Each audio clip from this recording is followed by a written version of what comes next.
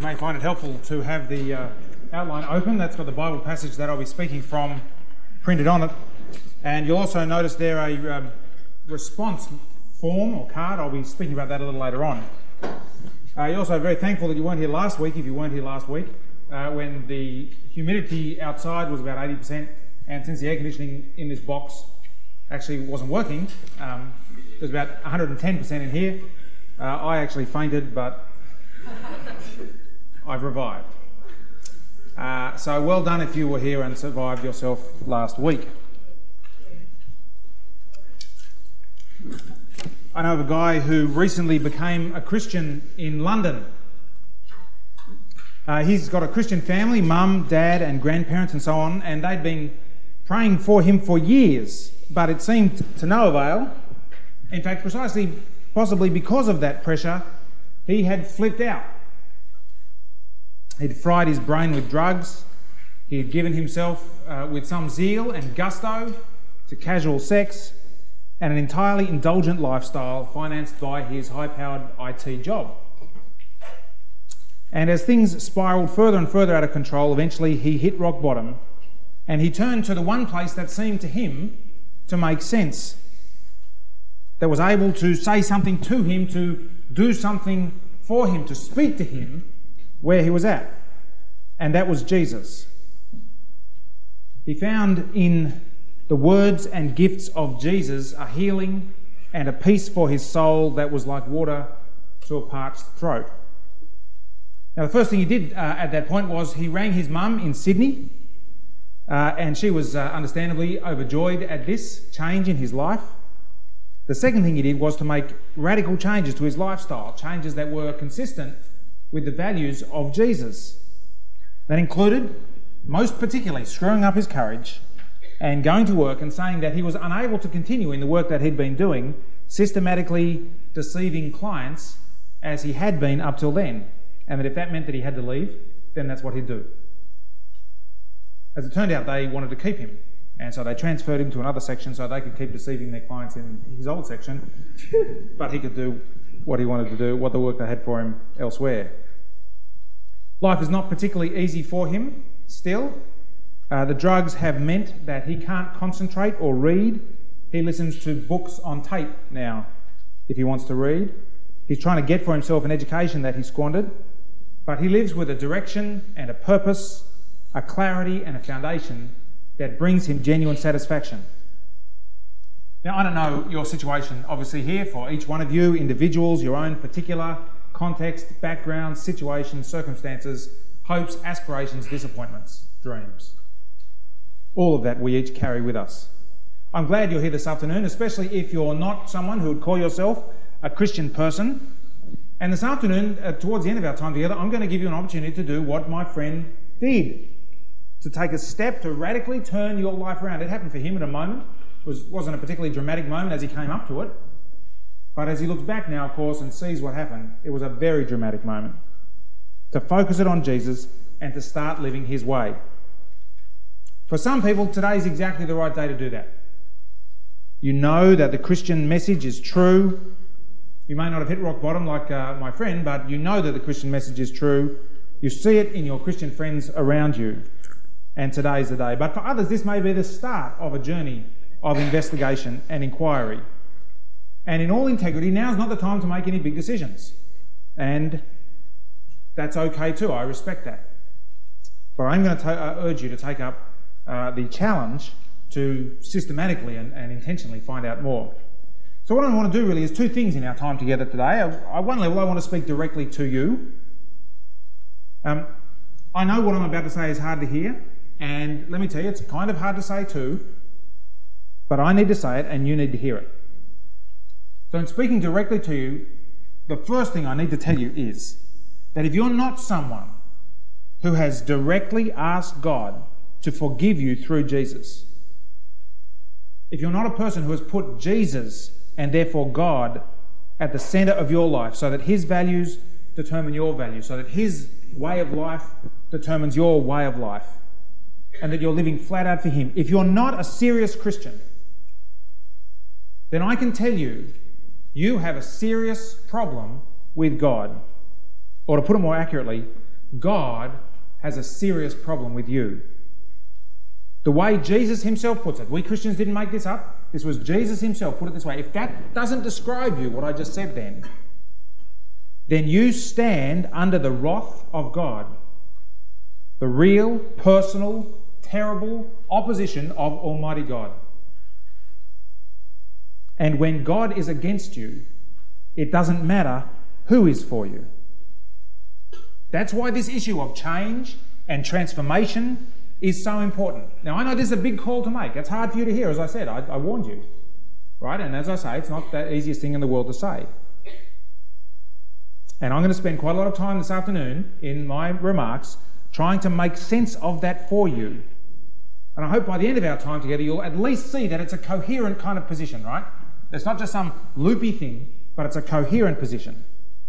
So the first thing, as I say, I'm doing is to make a very personal, immediate claim about you in your own individuality. But the second thing follows on from that. You see, to leave it there would be a distortion, as though you and your problems and your situation were the biggest issue on the divine agenda. And so the second goal of this afternoon is to paint something of the big picture, to present to you a vision which is the Christian vision for the whole world, Jesus' vision of God and the world and life lived at its best and what God is doing about it all. And again, I want to say, I think that this is a compelling, utterly compelling vision, one which makes more sense of our lives and the lives of those around us than any other vision. A vision which actually subverts other visions and evokes from us love and loyalty. As I said, I'm going to speak from a Bible passage. You see it there printed, so that lets you know that I'm just not making all this stuff up myself. It's actually in the Bible.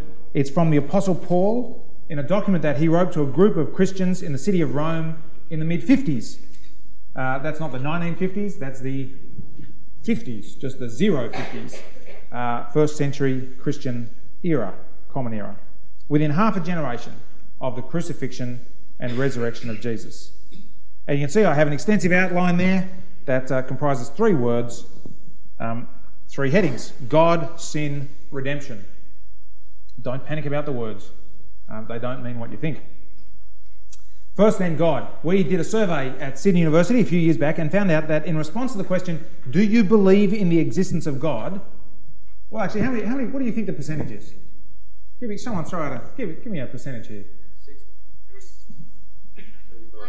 35, 60, 80% actually.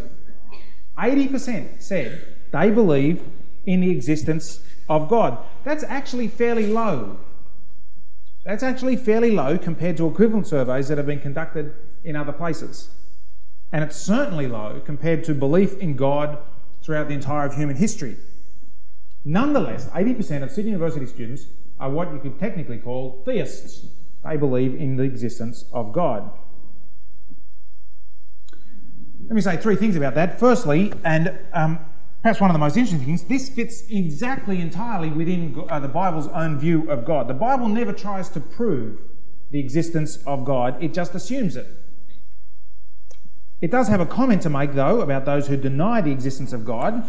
It says that it's fools who say in their heart, there is no God. It's fools who say in their heart, there is no God. According to the Bible. The Bible's point of view is that it's just so perfectly, straightforwardly obvious that, what other kind of sensible position is there? Secondly, though, let me say, I suspect that the reason the proportion of theists is so relatively low at Sydney University, only 80%, is the dominance of the scientific claim to have fully done away with the need for God. Actually, this whole debate really is based on a false premise. The so-called God of the gaps, that God was the explanation for all the things that we couldn't figure out ourselves. But you see, what happens is, if that's your premise, then as our knowledge of things and science and cosmology and so on just expands, the gaps get smaller and smaller, so God gets smaller and smaller. And the problem is not that God's really actually getting smaller and smaller. The problem is the assumption that that's how we know about God, that God is the God of the gaps. The last frontier, though, on this view has now been finally conquered, they say. Namely, an explanation for why and how the whole universe started in the first place. And apparently, so the great gurus of our modern cosmology, our scientific worldview, apparently the universe came from nowhere.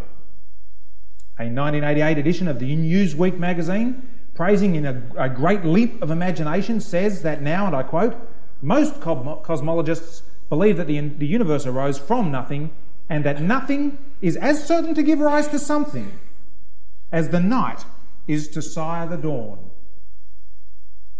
Alan Guth, a brilliant Massachusetts Institute of Technology cosmologist, declared that the universe is a free lunch. It came from nothing. That there was nothing, not God, nor energy or matter, simply nothing, and then suddenly and spontaneously the void of nothing gave rise to, or rather decayed into all the matter and energy that the universe now has. Not so much with a bang as with a ballooned accidentally out of the endless void of eternity from a stillness so deep that there was no there or then, these are his words, only possibility.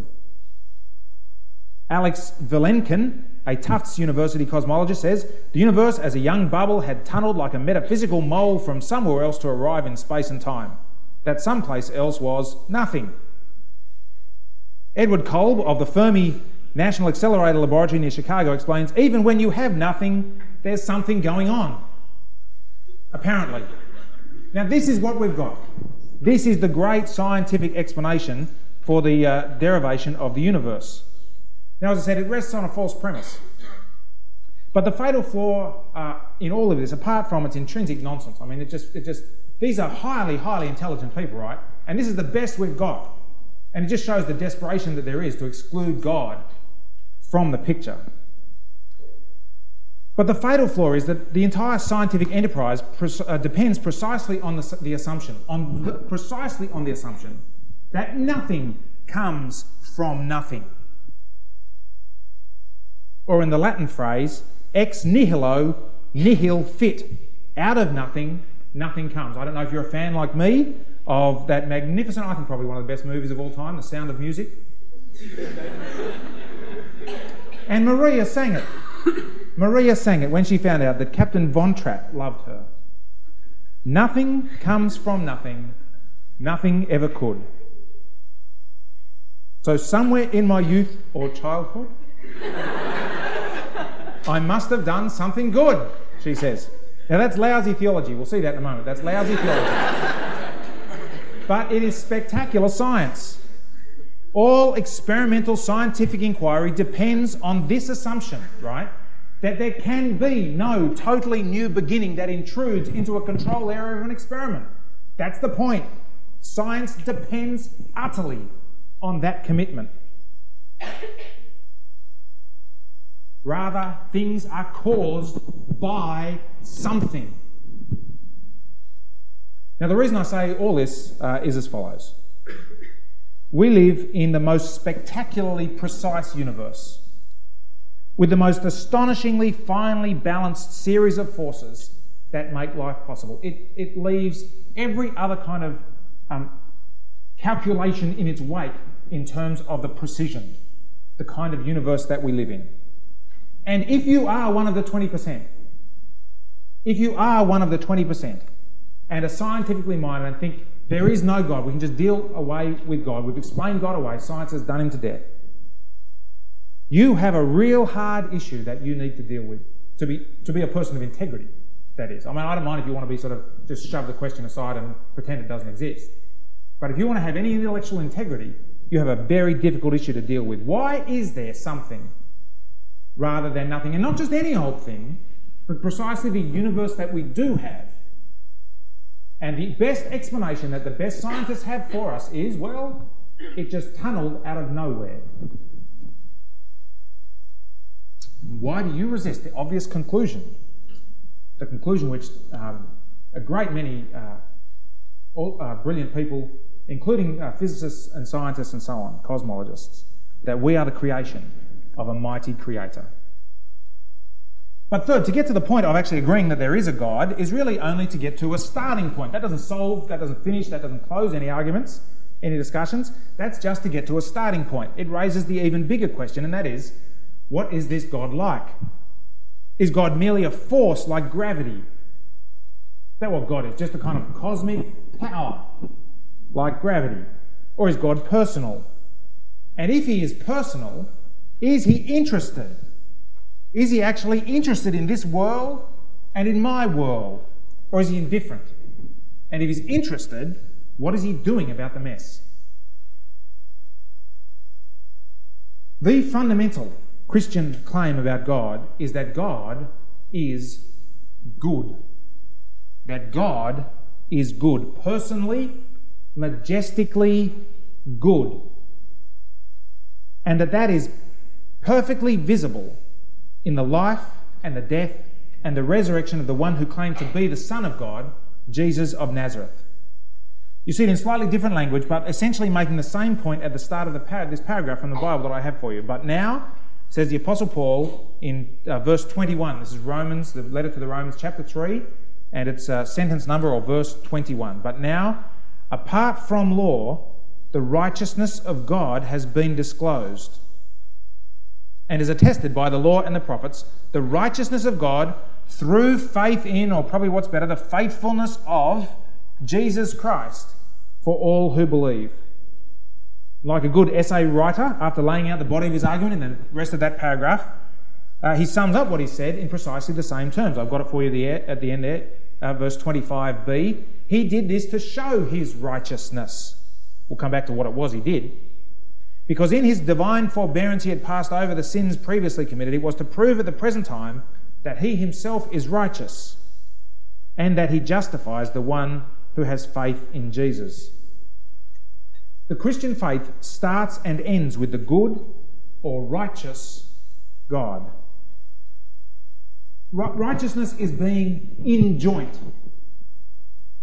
being in right relationship with people, fulfilling your obligations, loving what is good, hating what is evil, standing up for what is right and standing against what is wrong, caring for people who are yours, keeping the commitments you make and only making commitments that you can and do keep. When you are righteous, you see, you live and are right. It's on the side of good. And the point that the Apostle Paul here is making is that God has publicly revealed himself. He's opened up his heart for the watching world to see in the life, the death, and the resurrection from the dead of Jesus of Nazareth. Now, I don't know how much of his biography you've read. It's relatively short in my Bible. The 4 different accounts, which we know as Matthew, Mark, Luke, and John, they're the people who wrote the accounts, take up 160 pages, about 40 pages each. At the heart of each of those accounts lies words which Jesus said in a whole host of different ways and on lots of different occasions. He said, "If you have seen me, then you have seen God. No one knows the Father," he said, "except the Son, me, and those to whom he chooses to reveal him." In other words, what lies at the heart of these accounts of Jesus is his claim to be the open heart of God on display for all. And it is a life of glorious, consistent, majestic, righteous goodness. He is so utterly wise, knowing exactly how to treat people, how to stand for right, what God wants of us, how to forgive and when to condemn. He's incredibly kind to those who are victims. He's incredibly angry at those who oppress. He exposes ruthlessly the hypocrisy of those with double standards. He is powerful in the face of human need. That is what God is like, according to Christians. That is what God is like, according to Jesus. Can I say that if you haven't read one of these biographies as an adult, you just sort of heard some stories in former years, you really ought to do yourself a favour and read one. It will cost you half an hour, maybe an hour at most. If you want, in any sense, to be an educated person in the Western world, you have to have read the biography of Jesus. That's just really, I think, all there is to it. And I think what you'll find there is that Jesus is the most compelling, attractive, authoritative figure, the expression of the righteousness of God. Can I say in all earnestness here, don't be fooled on this one. The depiction of God passed around in our culture is absolutely pathetic. It's pathetic. God is depicted as an anemic, weak, tiny figure. At best, a kind of an indulgent grandfather who just tells you to be yourself and fulfill yourself and this sort of nonsense. At worst, he's depicted as this sort of finger-wagging but ultimately powerless cosmic policeman. It's just a figment. It's propaganda, really. That's all it is. It's just pathetic propaganda, a straw God. It's a distraction. If you want to know God as we Christians claim him to be, if you want to know God as Jesus claimed him to be, if you want to know God as Jesus claimed he is, then you need to see Jesus. Burning straw gods is hardly a challenge, is it? One final point on this. Jesus' claim is a claim to uniqueness. Not only does he say that if you've seen me, you've seen God, he also says that you can see God nowhere else. Nowhere else.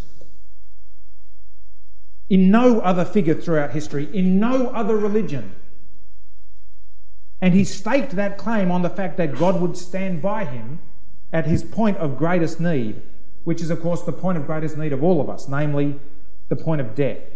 That God would stand by him and raise him from the dead, which is exactly what happened. Jesus' credibility and the entire credibility of the Christian faith depends utterly and entirely on whether he was raised from the dead, which is not just some neat party trick, right? I mean, it is a neat party trick if you can do it, raised from the dead. It's God's megaphone, it's God's PA system to the world that this is the one, that this alone is the one who truly reveals God, who truly reveals God's righteous heart.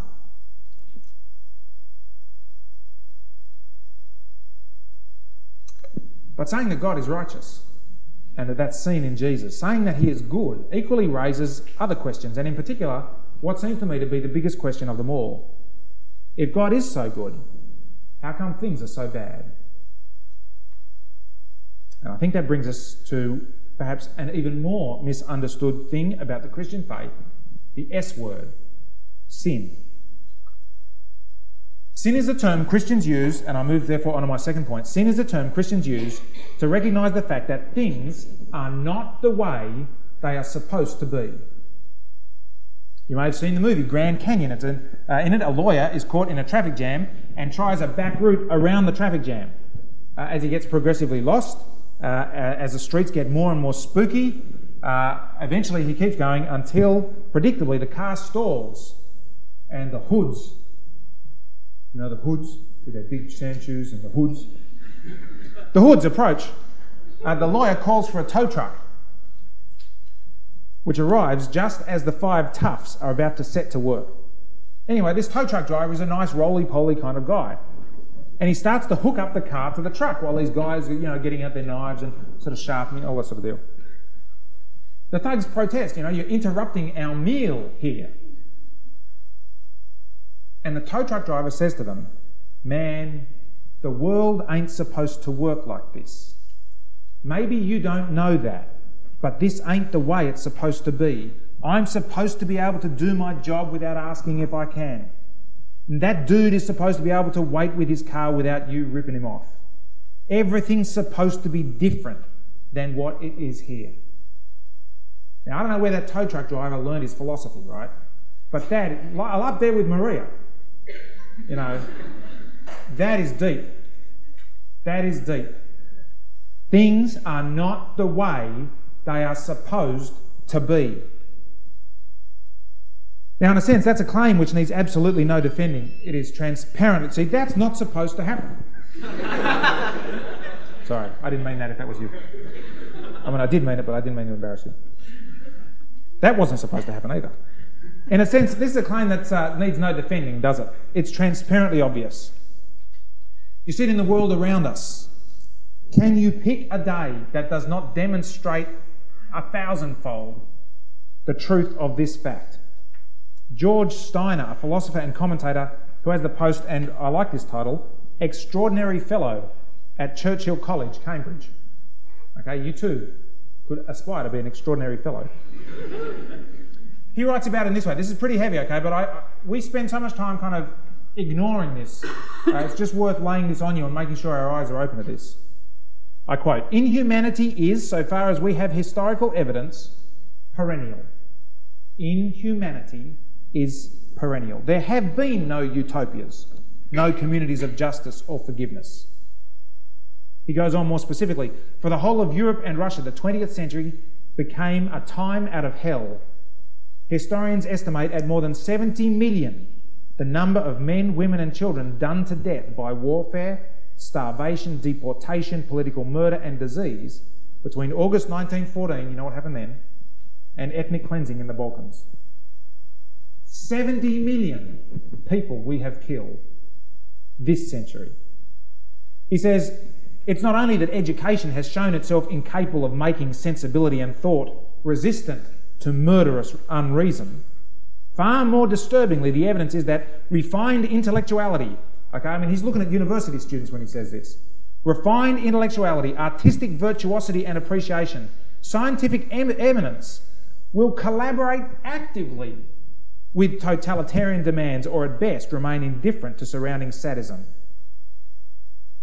He concludes, to repeat, "Violence, oppression, economic enslavement and social irrationality have been endemic in history, whether tribal or metropolitan.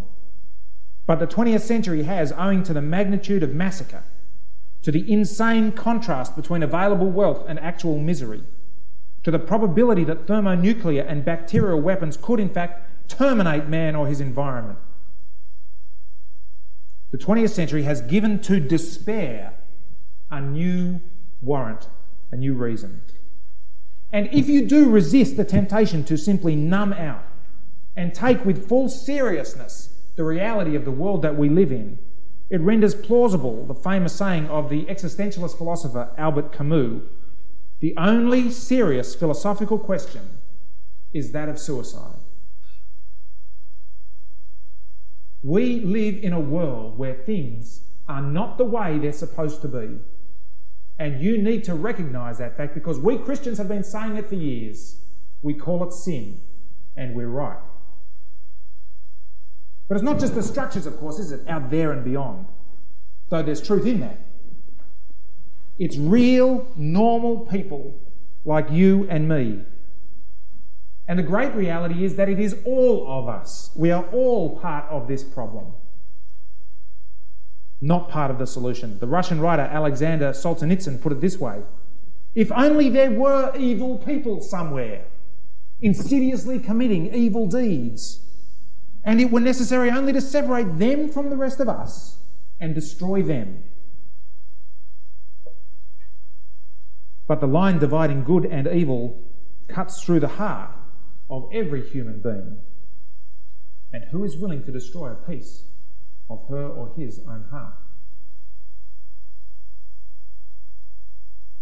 We can do our level best to deny it, and our capacity to invent new and effective ways to quieten our conscience is substantial, but in the end, although we might fool others, we will never fool ourselves. I know of a woman after her 90th birthday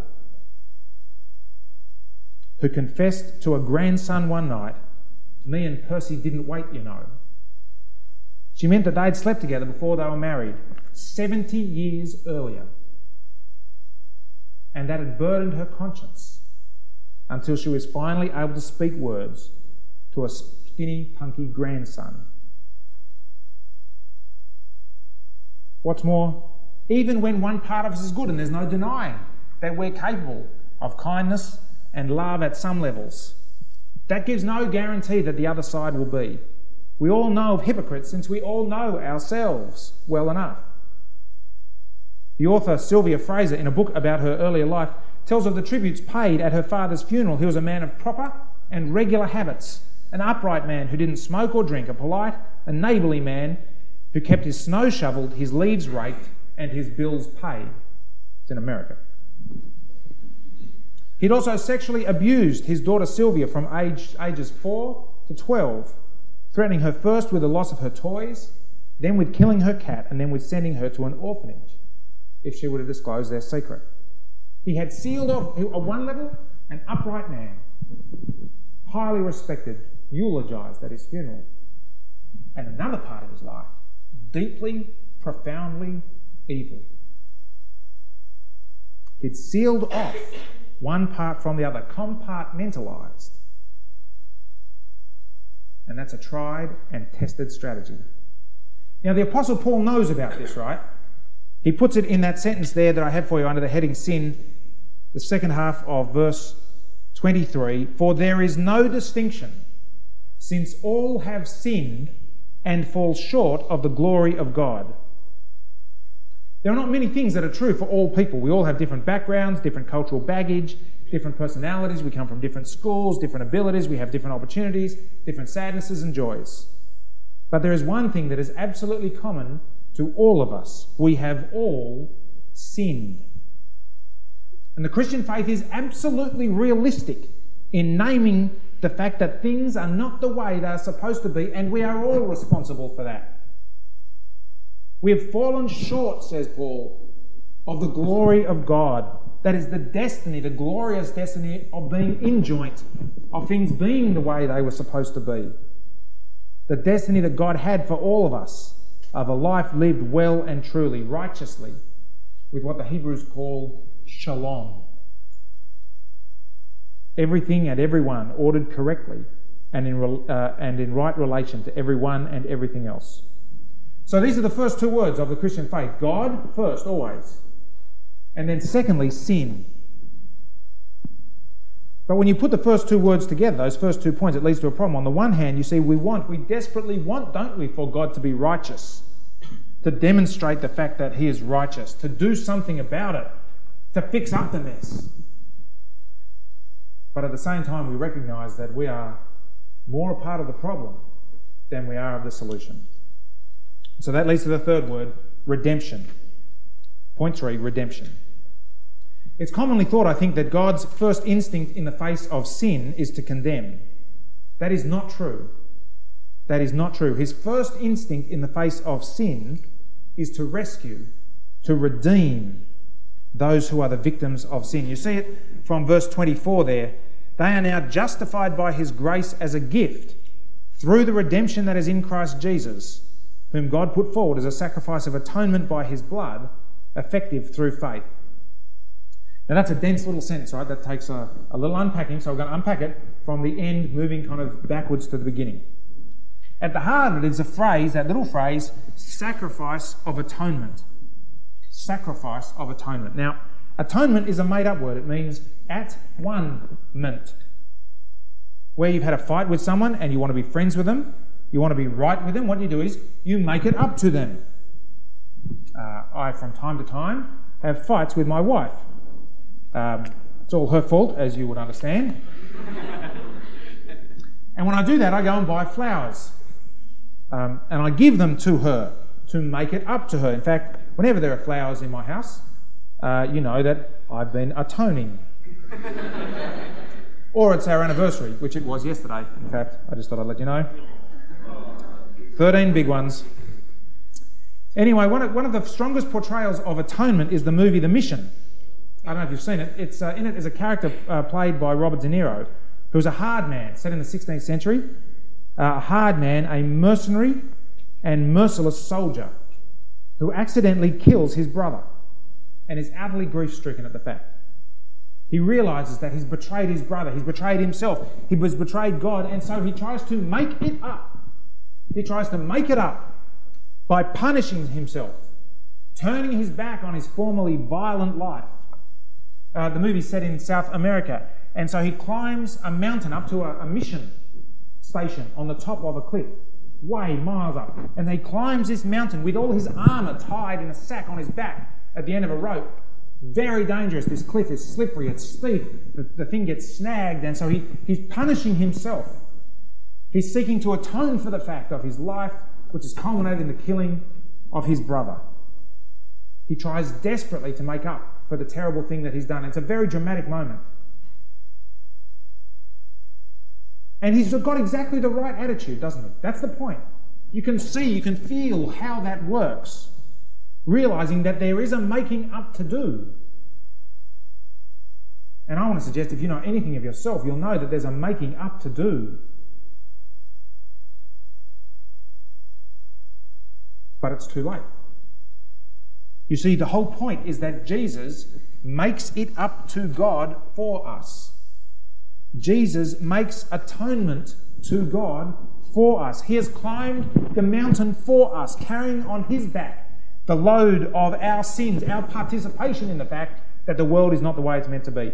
Jesus died on the cross for our sins, suffering the punishment that we deserve, the punishment that is right, that is only right. And this atonement that Jesus makes is a redemption. It's a rescue from this drag of sin. Redemption's a big word. It comes from the history of God's people Israel in the Old Testament, when they were redeemed, when they were rescued from Egypt, that great oppressive, enslaving, dominating power in the world, crushing Israel, and God brought her out of there. And Paul's saying that through the sacrifice of atonement, God brings people out from under another great power. A great power this time not of a political domination, but of a spiritual domination, of sin and its consequences, death. Which leads to the conclusion, you see. The apostle says, in this way, God justifies us. God justifies us. Now, you guys may be too 90s to remember the Madonna song, Justify My Love. Anyone heard of that? No. Wow. Thank you. I'm 35 and proud of it. I just want to let you know. Justify my love. It means make my love right. Make my love not a waste of time. Prove it to be right. To justify actually is a word that's related to the word for righteous. To put right, to make righteous. That is in redemption. In redemption that we have through Jesus' atoning death on the cross. We have a redemption to a right relationship with God. He as your God and you as his person, with a clear conscience, an open relationship, real purpose in life. So that when he does come to clean up the mess, when he does come to make things the way they're supposed to be, you'll be on the side of the party, not the side of the cleanup. I said that I was going to ask you to become a Christian today, right here, right now. And becoming a Christian really is as simple as turning in your heart and your will from sin, not sin in the trivial way that's usually meant by the word, but in the way that we've looked at today, to turn from sin and to turn to God through Jesus' atoning death for us. Now again, let me say, for some people this is not the right time. You need to investigate further, and I want to respect that and say two things. One, be active about that. You won't find out more by just waiting for it to happen to you. That won't work for your exams, and it won't work for your spiritual development either. So in a moment, I'm going to invite you to fill in the response card and say, I would like to find out more about Christianity. That just makes sense, doesn't it? I spoke to a guy once who said, I'm investigating the Christian faith. I said, what are you doing about it? He said, nothing. I said, given my conflict avoiding kind of tendency, doesn't that lack integrity?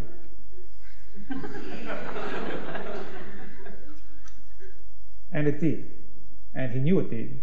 And so he investigated, and he was converted, because it bears up investigating. Let me say also, why don't you pray if you want to investigate further? Pray that if God is there, he would make himself known to you. Can't hurt you. And it's a prayer that God answers. But for some, it is the right time. You know that Jesus is who he said he is. You know that you need to do business with God. You know that this deal with sin and being out of joint and out of kilter with God is all too true. So what I want to do just in a very brief moment together is to lead you in a prayer. There's nothing magic about the words. It's a prayer which just kind of sums up some of the thoughts that we've been looking at today and asks God for the forgiveness that he offers through Jesus. So why don't we all just take a moment, if you care to bow your head, that would be helpful, or close your eyes just so that no one's embarrassed, and in the quietness of your own mind, pray with me now. Gracious God, thank you for your righteous, good character. I confess that I have sinned and know all too well that I have fallen short of your glory. Please forgive me through Jesus' death for me. And help me to live for you.